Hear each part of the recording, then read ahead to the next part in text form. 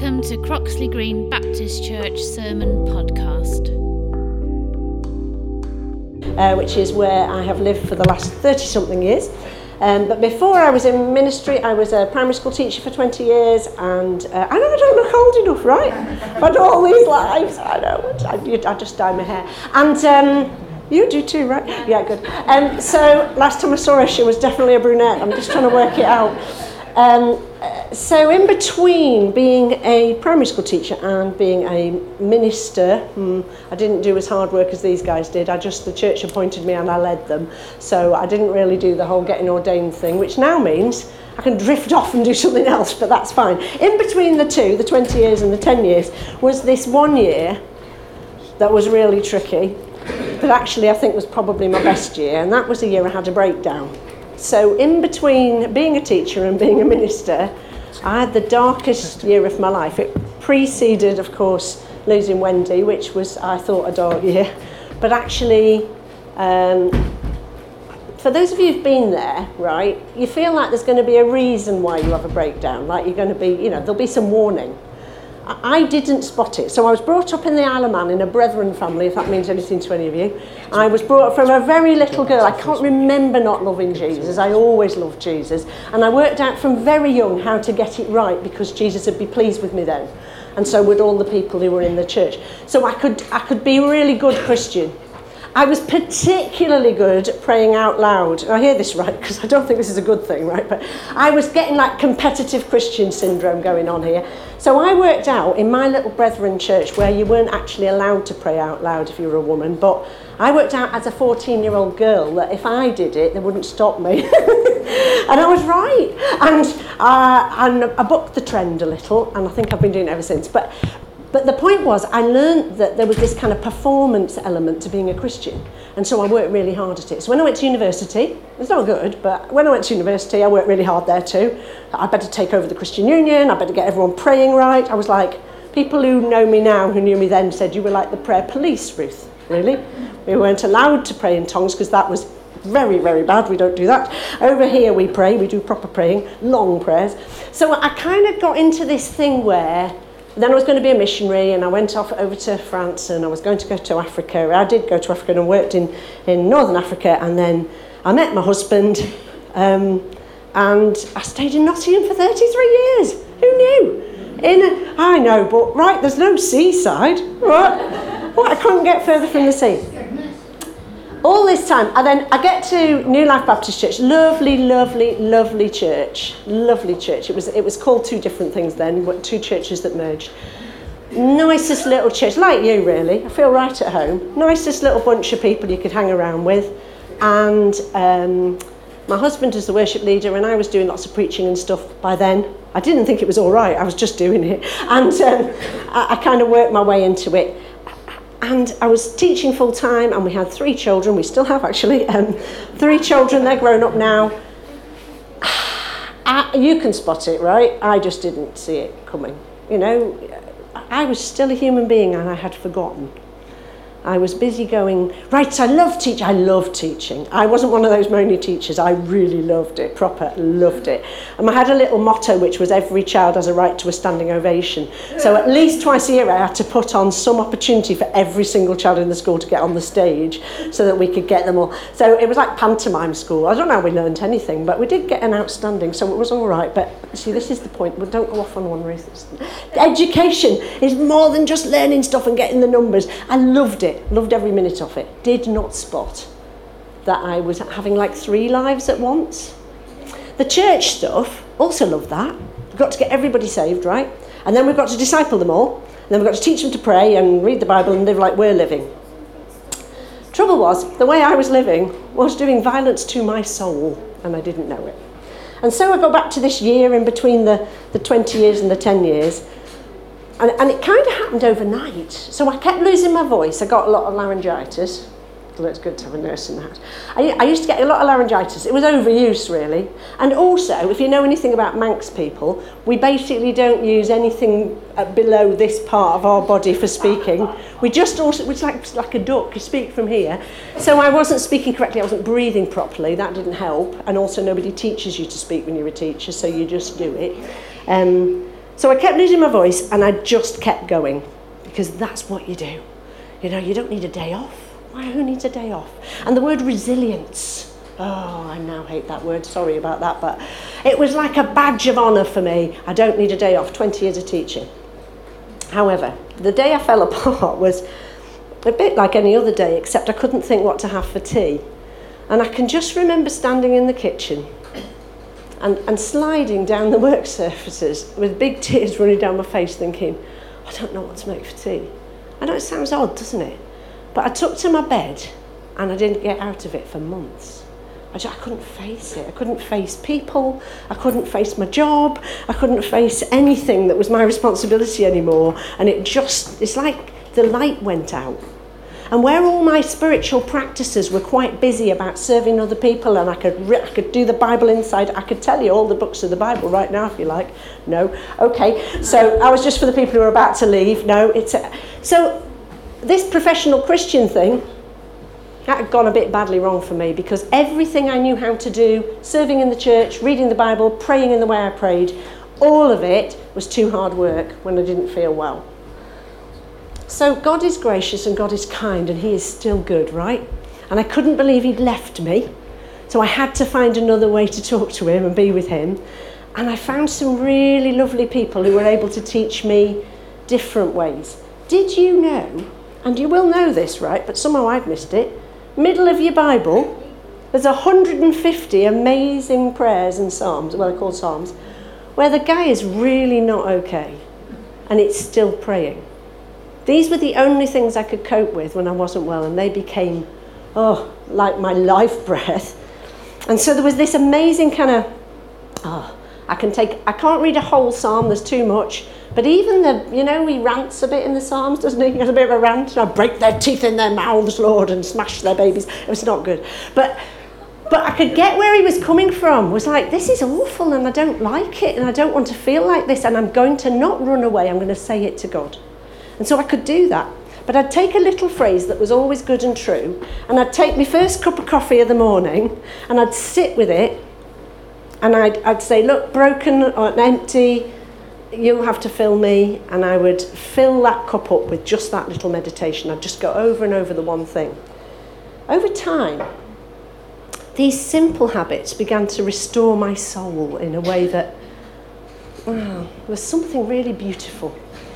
I found some habits in retreat centres I'd had to go to. I did have to drive a long way to get to them. Retreat centres at the edge of nowhere, where you could go if you were a professional Christian to recover.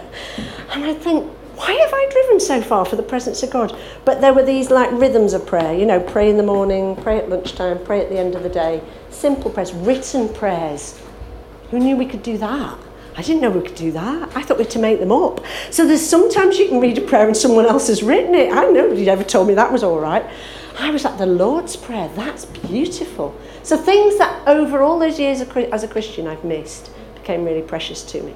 Rhythms of prayer, the Psalms, and being still. There was this moment. It's the second moment I knew I wasn't okay, was lying in my bed, watching reruns of Dallas. Now, if you didn't watch Dallas the first time around, it was a terrible American thing, and it wasn't good on a rerun. But it was that moment that actually changed the way I thought about God, because I was lying there thinking, I am now useless. I am useless. I feel guilty. I feel like I should be able to pull myself together. I couldn't bear church. Loved my church, but they all wanted me to be better, and I wanted to tell them I was. So I either had to lie or not go. And everybody patted me. It was guerrilla praying. Didn't ask me if they could pray for me. They just prayed for me. And I thought, I can't be better because I can't go back to my life. I can't do it. You can pray as much as you like, but God's too kind to heal me. It was a weird thing. So I'm in my bed and I'm watching reruns of Dallas, and I wasn't really praying very much, but I felt God's arms come around me. I can't describe it any other way. And bearing in mind, this is a time in my life when I'm doing nothing. I'm not helping anyone, I'm not particularly reading my Bible, I'm not feeling very useful. And I feel God said to me, I heard him say to me, Ruth, I couldn't love you anymore, and I'll never love you any less. How good's that? That's the gospel, right? I think I spent my entire life earning the love of a father who already loved me. And then it changed. I wrote in my journal, because I kept journaling, I think I'd rather keep this intimacy with you, God, than get my voice back. Turning point. Now, over time, and it's a long story for another day, I did get my voice back. I did come back to health. Not enough to do the job of teaching I wanted to do. The church very graciously took me on to lead them full time when I came back to some health. But during the time I'd not been well, I had met lots of other people who were also unwell. And I will tell you later on in the weekend how that led to us setting up the charity Renew Wellbeing, where we set up spaces, selfish spaces, spaces I needed because I wasn't well enough to lead the church any other way. Spaces where we could attend to our rhythms of prayer. We could do some hobbies that made us human together. And we could let the mental health team do their job rather than us trying to do it for them. That was all that we'd set up. It was just a little cafe space. But I'll tell you more about that later on if you're interested, because I'm not going to bang on about Renew Wellbeing the whole time. But where I take you back to is this story of my own broken life. I know the answer is Jesus. I always had known that. So how did I break as a Christian? If on the well-being scale, if you look up loads of mental health stuff about well-being, there's like this seesaw. If you imagine a seesaw, and on this seesaw, on one side of the seesaw are all your challenges, and on the other side of the seesaw are all your resources. And the well-being scale would tell you, if you get those in balance, that bit in the middle is your well-being. So here's your challenges and here's your resources. So if somebody's got too many challenges, we just give them more resources. Okay, so I'm a Christian leader. On the resources end of my seesaw is the Father, the Son, the Holy Spirit, and all the resources of heaven. How did that get out of balance? I'd forgotten I was a human being. I'd forgotten to pace myself. I'd actually forgotten that God loved me anyway, and I didn't need to earn it. That's probably not you, but I want to be honest and give you my story, because I didn't set up some clever charity. I just had to live differently, and I needed my church family to do it with me. And we happened upon a way of being church that seemed to work, and other people want to do it. So just before we get into this little bit, to tell you that we set up the first cafe 4.5 years ago. It's in West Bridgford in Nottingham, and to date I think we've just opened our 53rd cafe nationally, which is really exciting because it's so simple, and God is doing something simple and beautiful when we own our brokenness. So that's where I'm coming from. As I've said, I'm not going to talk about well-being the whole time. That's what I normally do. So when Lisa booked me to do a church weekend, I thought, I'll do a church weekend. I used to do church weekends a lot. In the last year, I have mostly gone around the country talking about just well-being. So this is a treat for me, not just to talk about well-being, but to go a little bit deeper into some of the stuff. So we're going to be talking about, how do I do this? We're going to be talking about that one. This bottom? That bit? Oh, okay. We're from the north, we understand that. That was, he said, no, I'm just going to translate it for you. So the team have asked me to talk about breaking new ground. Okay. In our relationship with God is our first one. Then we're going to look at breaking new ground in our purpose in life. And then we're going to look at breaking new ground in the church. And then we're going to look at breaking new ground in the community. Okay, I told you I was a bit of a rebel. I've already thought we probably won't talk about that. So I brought a few bits along because, I'll give you a story first. We are going to talk about breaking new ground, but the ground we're going to talk about might not be new. Because I'm thinking, as I prayed about this, the ground that God wants to break in our lives, mine included, is just deeper ground under the ground we've already broken. I'll tell you for why. I'm not a gardener. I listen to Gardener's Question Time and I think I'm a gardener, but I'm not a gardener. And when I left church-based leadership to set up Renew Wellbeing, as a symbol, I decided to dig up a patch of the garden and put some beautiful fruit trees and some perennials in. See, I know the word, perennials. So I dug up a patch with my little trowel. Some of you are already spotting where this is going to go wrong. And I put in some beautiful perennials that my parents bought for me as a present for being good at something. They were always doing that. Anyway, I put in all these perennials and I put these little fruit trees in and they died. Anybody tell me why they died? I did water them. I live in Nottingham. God watered them. What did I do wrong? Well, there was something about the soil, yeah. Not deep enough. I'll tell you what happened. I took them out. I just about saved the trees. And the next year, I thought, what's gone on here? And I nearly brought it with me, but I couldn't really be bothered to carry it. It's called the root assassin. It's yay high as a spade, and on the end of the spade are these sharp teeth. And I dug much deeper down into the soil, and I found stones, and underneath the stones a pond liner I did not know was there. It was not far down, about that, I didn't go deep, did I? About that deep down, stones, and under the pond liner were all the roots of the bamboo I thought I got rid of.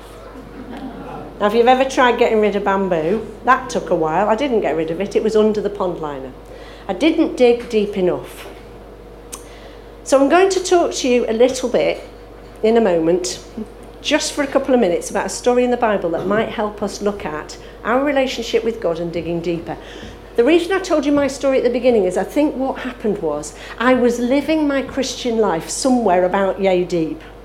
I had dug a few habits with a trowel, and it was okay. I could keep a few things alive in there. There's a few wildflowers, some stuff that was growing. It didn't look awful. But deeper down was deeper, richer soil that would sustain me and provide fruit that might go on beyond me. And I never got the roots past the pond liner in my own life with God. Having to face not being able to do stuff for God made me sit quiet with him and understand whether he loved me or not just for me. And he does. There's the good news, folks. But if we've not had the privilege of stillness and silence in our lives, and many of us have avoided it like the plague, we might not know that the gospel is not try harder and he'll be really pleased with you, but it is he loves you because he loves you because he loves you. And you can't do anything to earn it. Deeper down is richer soil. You'll probably need a root assassin for it. By the way, I'll tell you about these in a moment, but they are for you to take away. It's true. There's always gifts when I talk. But before I do any of that, before I talk to you just for a moment from John chapter 4, and it will be quite, I'm going to send you away with some homework to do in your sleep. But I won't be going on and on about this. I'm going to bring you a Bible passage that I really want you to have a little play with in your minds.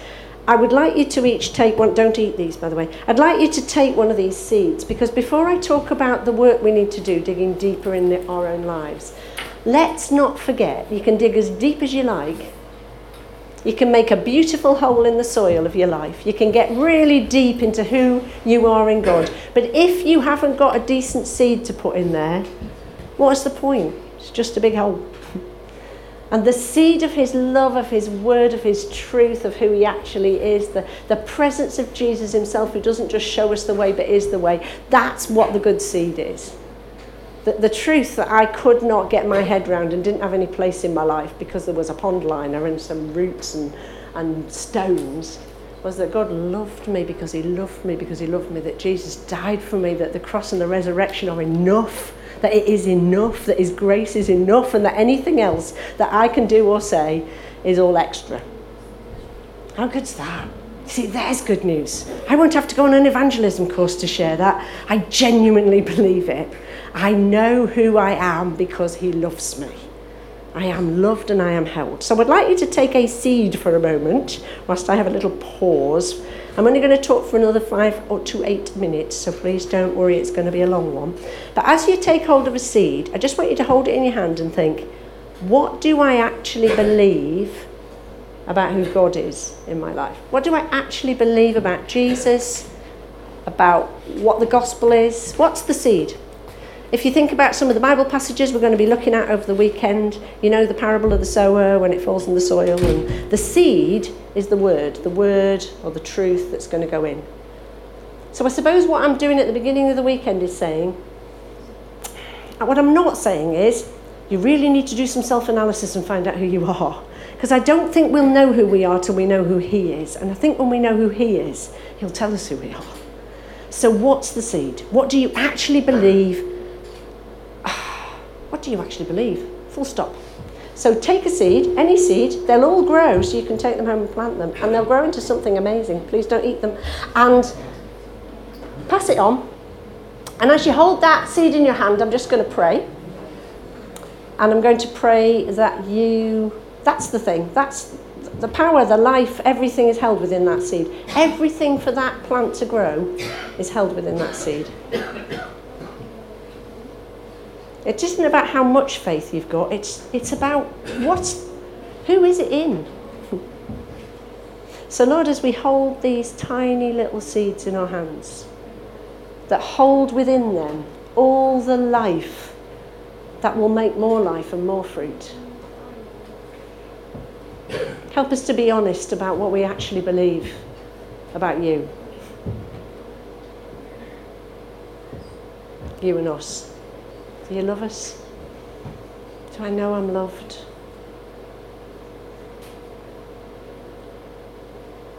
Do I know that if I'd stayed in my bed and watched Dallas for the rest of my days, you couldn't have loved me any more and you wouldn't have loved me any less? I do know that, Lord, and I'm so grateful.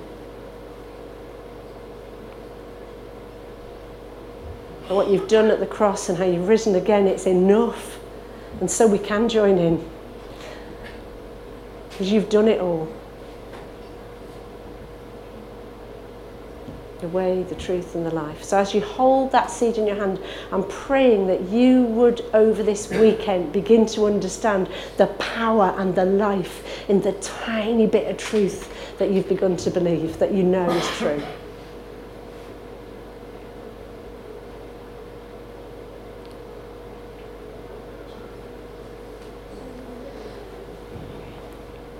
So as you all hold that seed, just briefly, I'm going to take you to a story that you may well know. If you've got your Bibles and you want to follow, it's John chapter 4.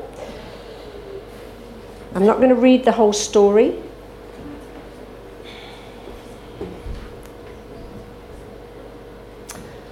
But I am going to tell you about this woman who Jesus encountered. It says he had to go through Samaria. So he had to go through Samaria. Just pause a minute. Did he really? No Jewish man would go through Samaria. They would go out of their way to go round it. Jesus had to go through. Why? Because he wanted to meet this woman, because he knew she was waiting at that well.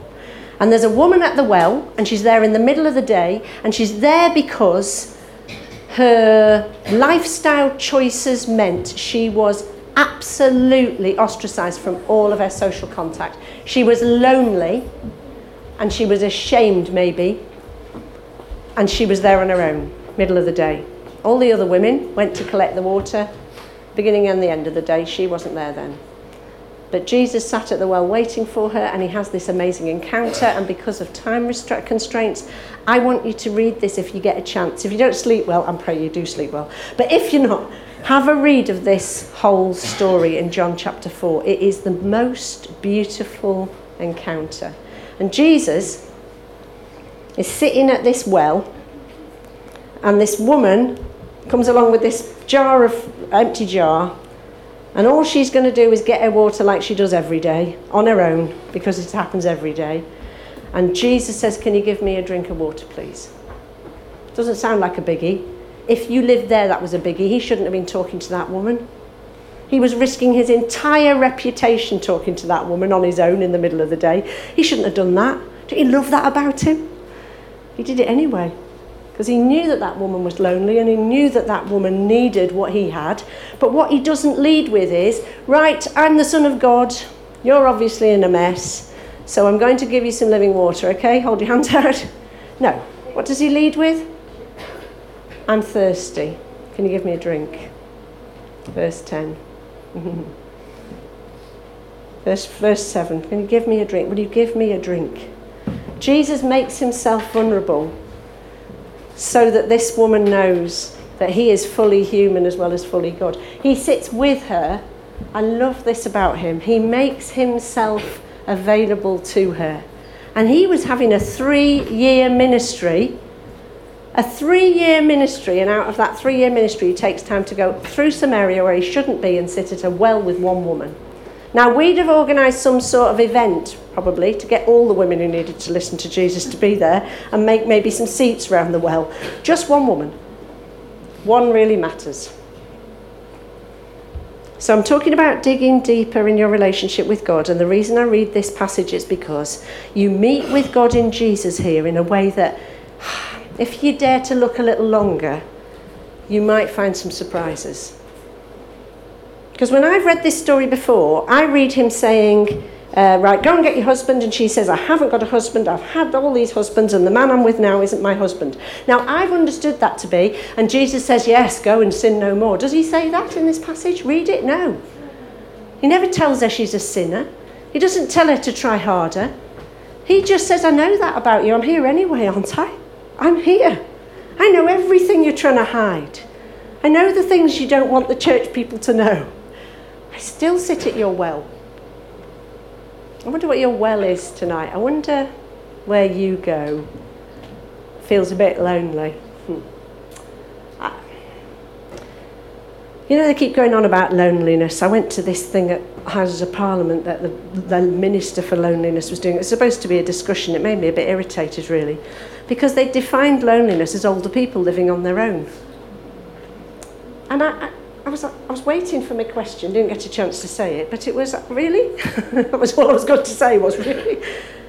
We know you can feel lonely in a crowd, in a family, in a church, right? I'm not saying there aren't people who feel alone and lonely. What's the answer to loneliness? Well, we could say, well, it's better community. The church can do something about it. I'm going to say a shocking thing, and then we'll unpack it over the weekend. I think the answer to loneliness is solitude.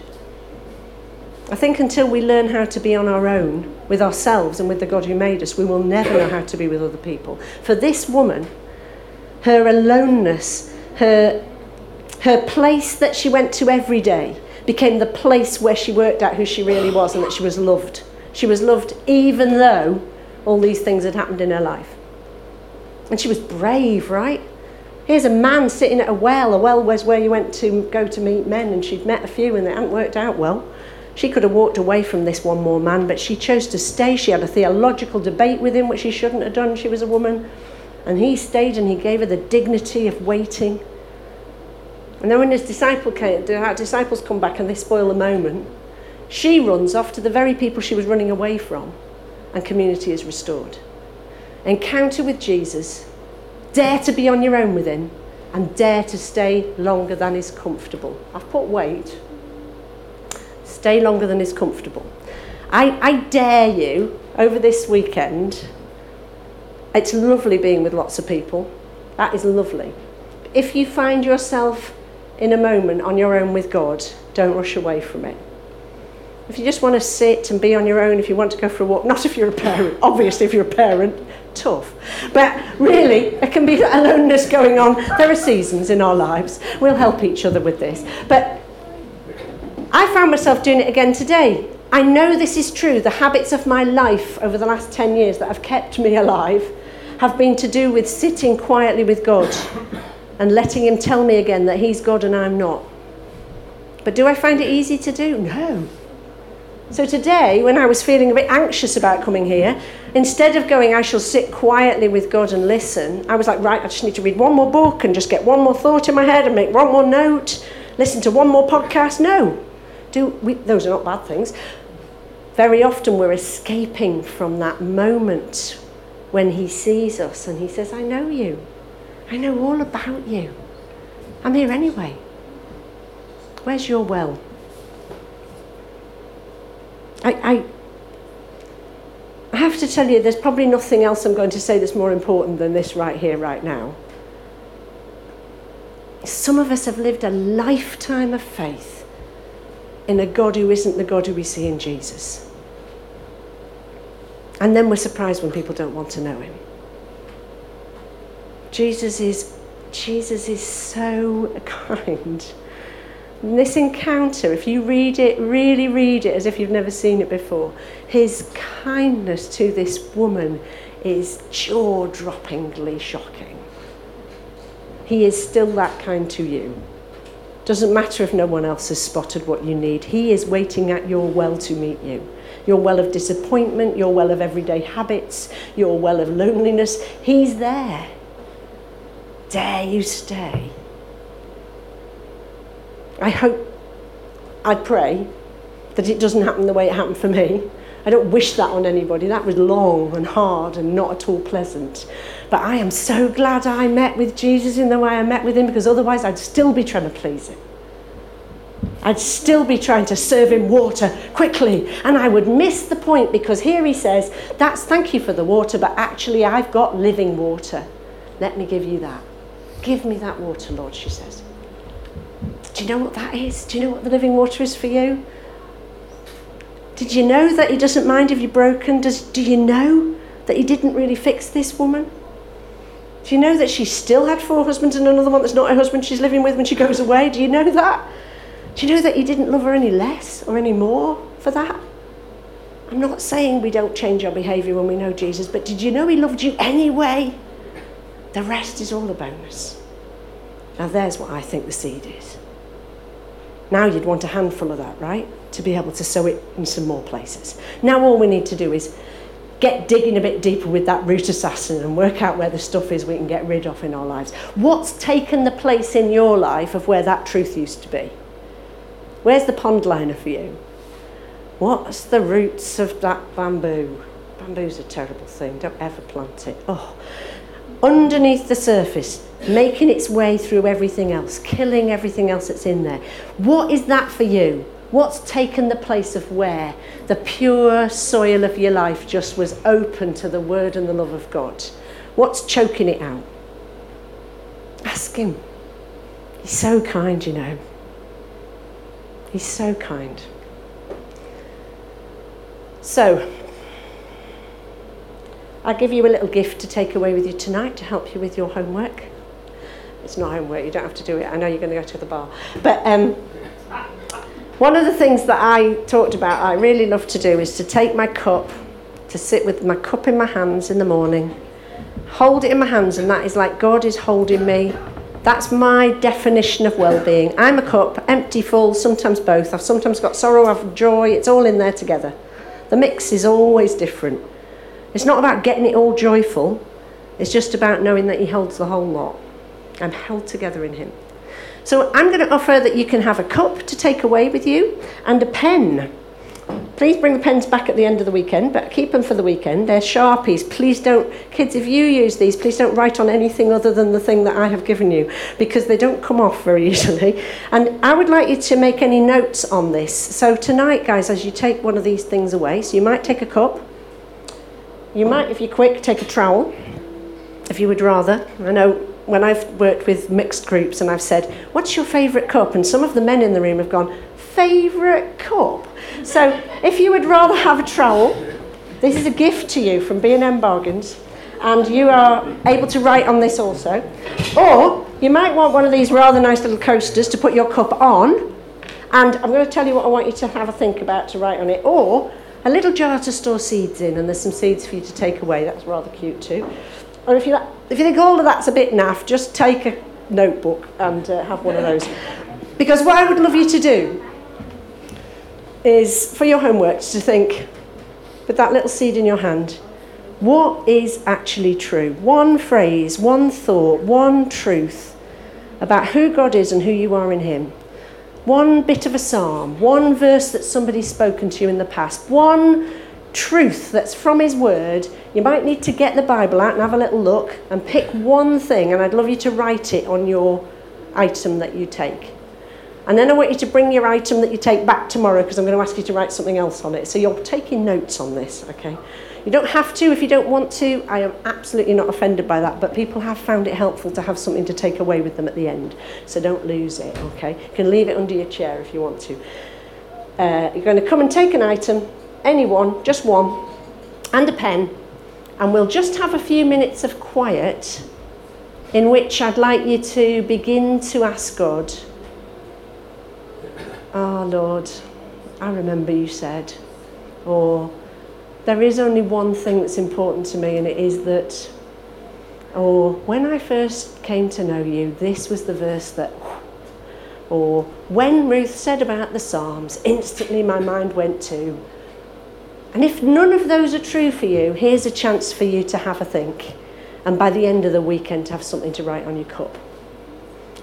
Okay? Father, thank you. Thank you.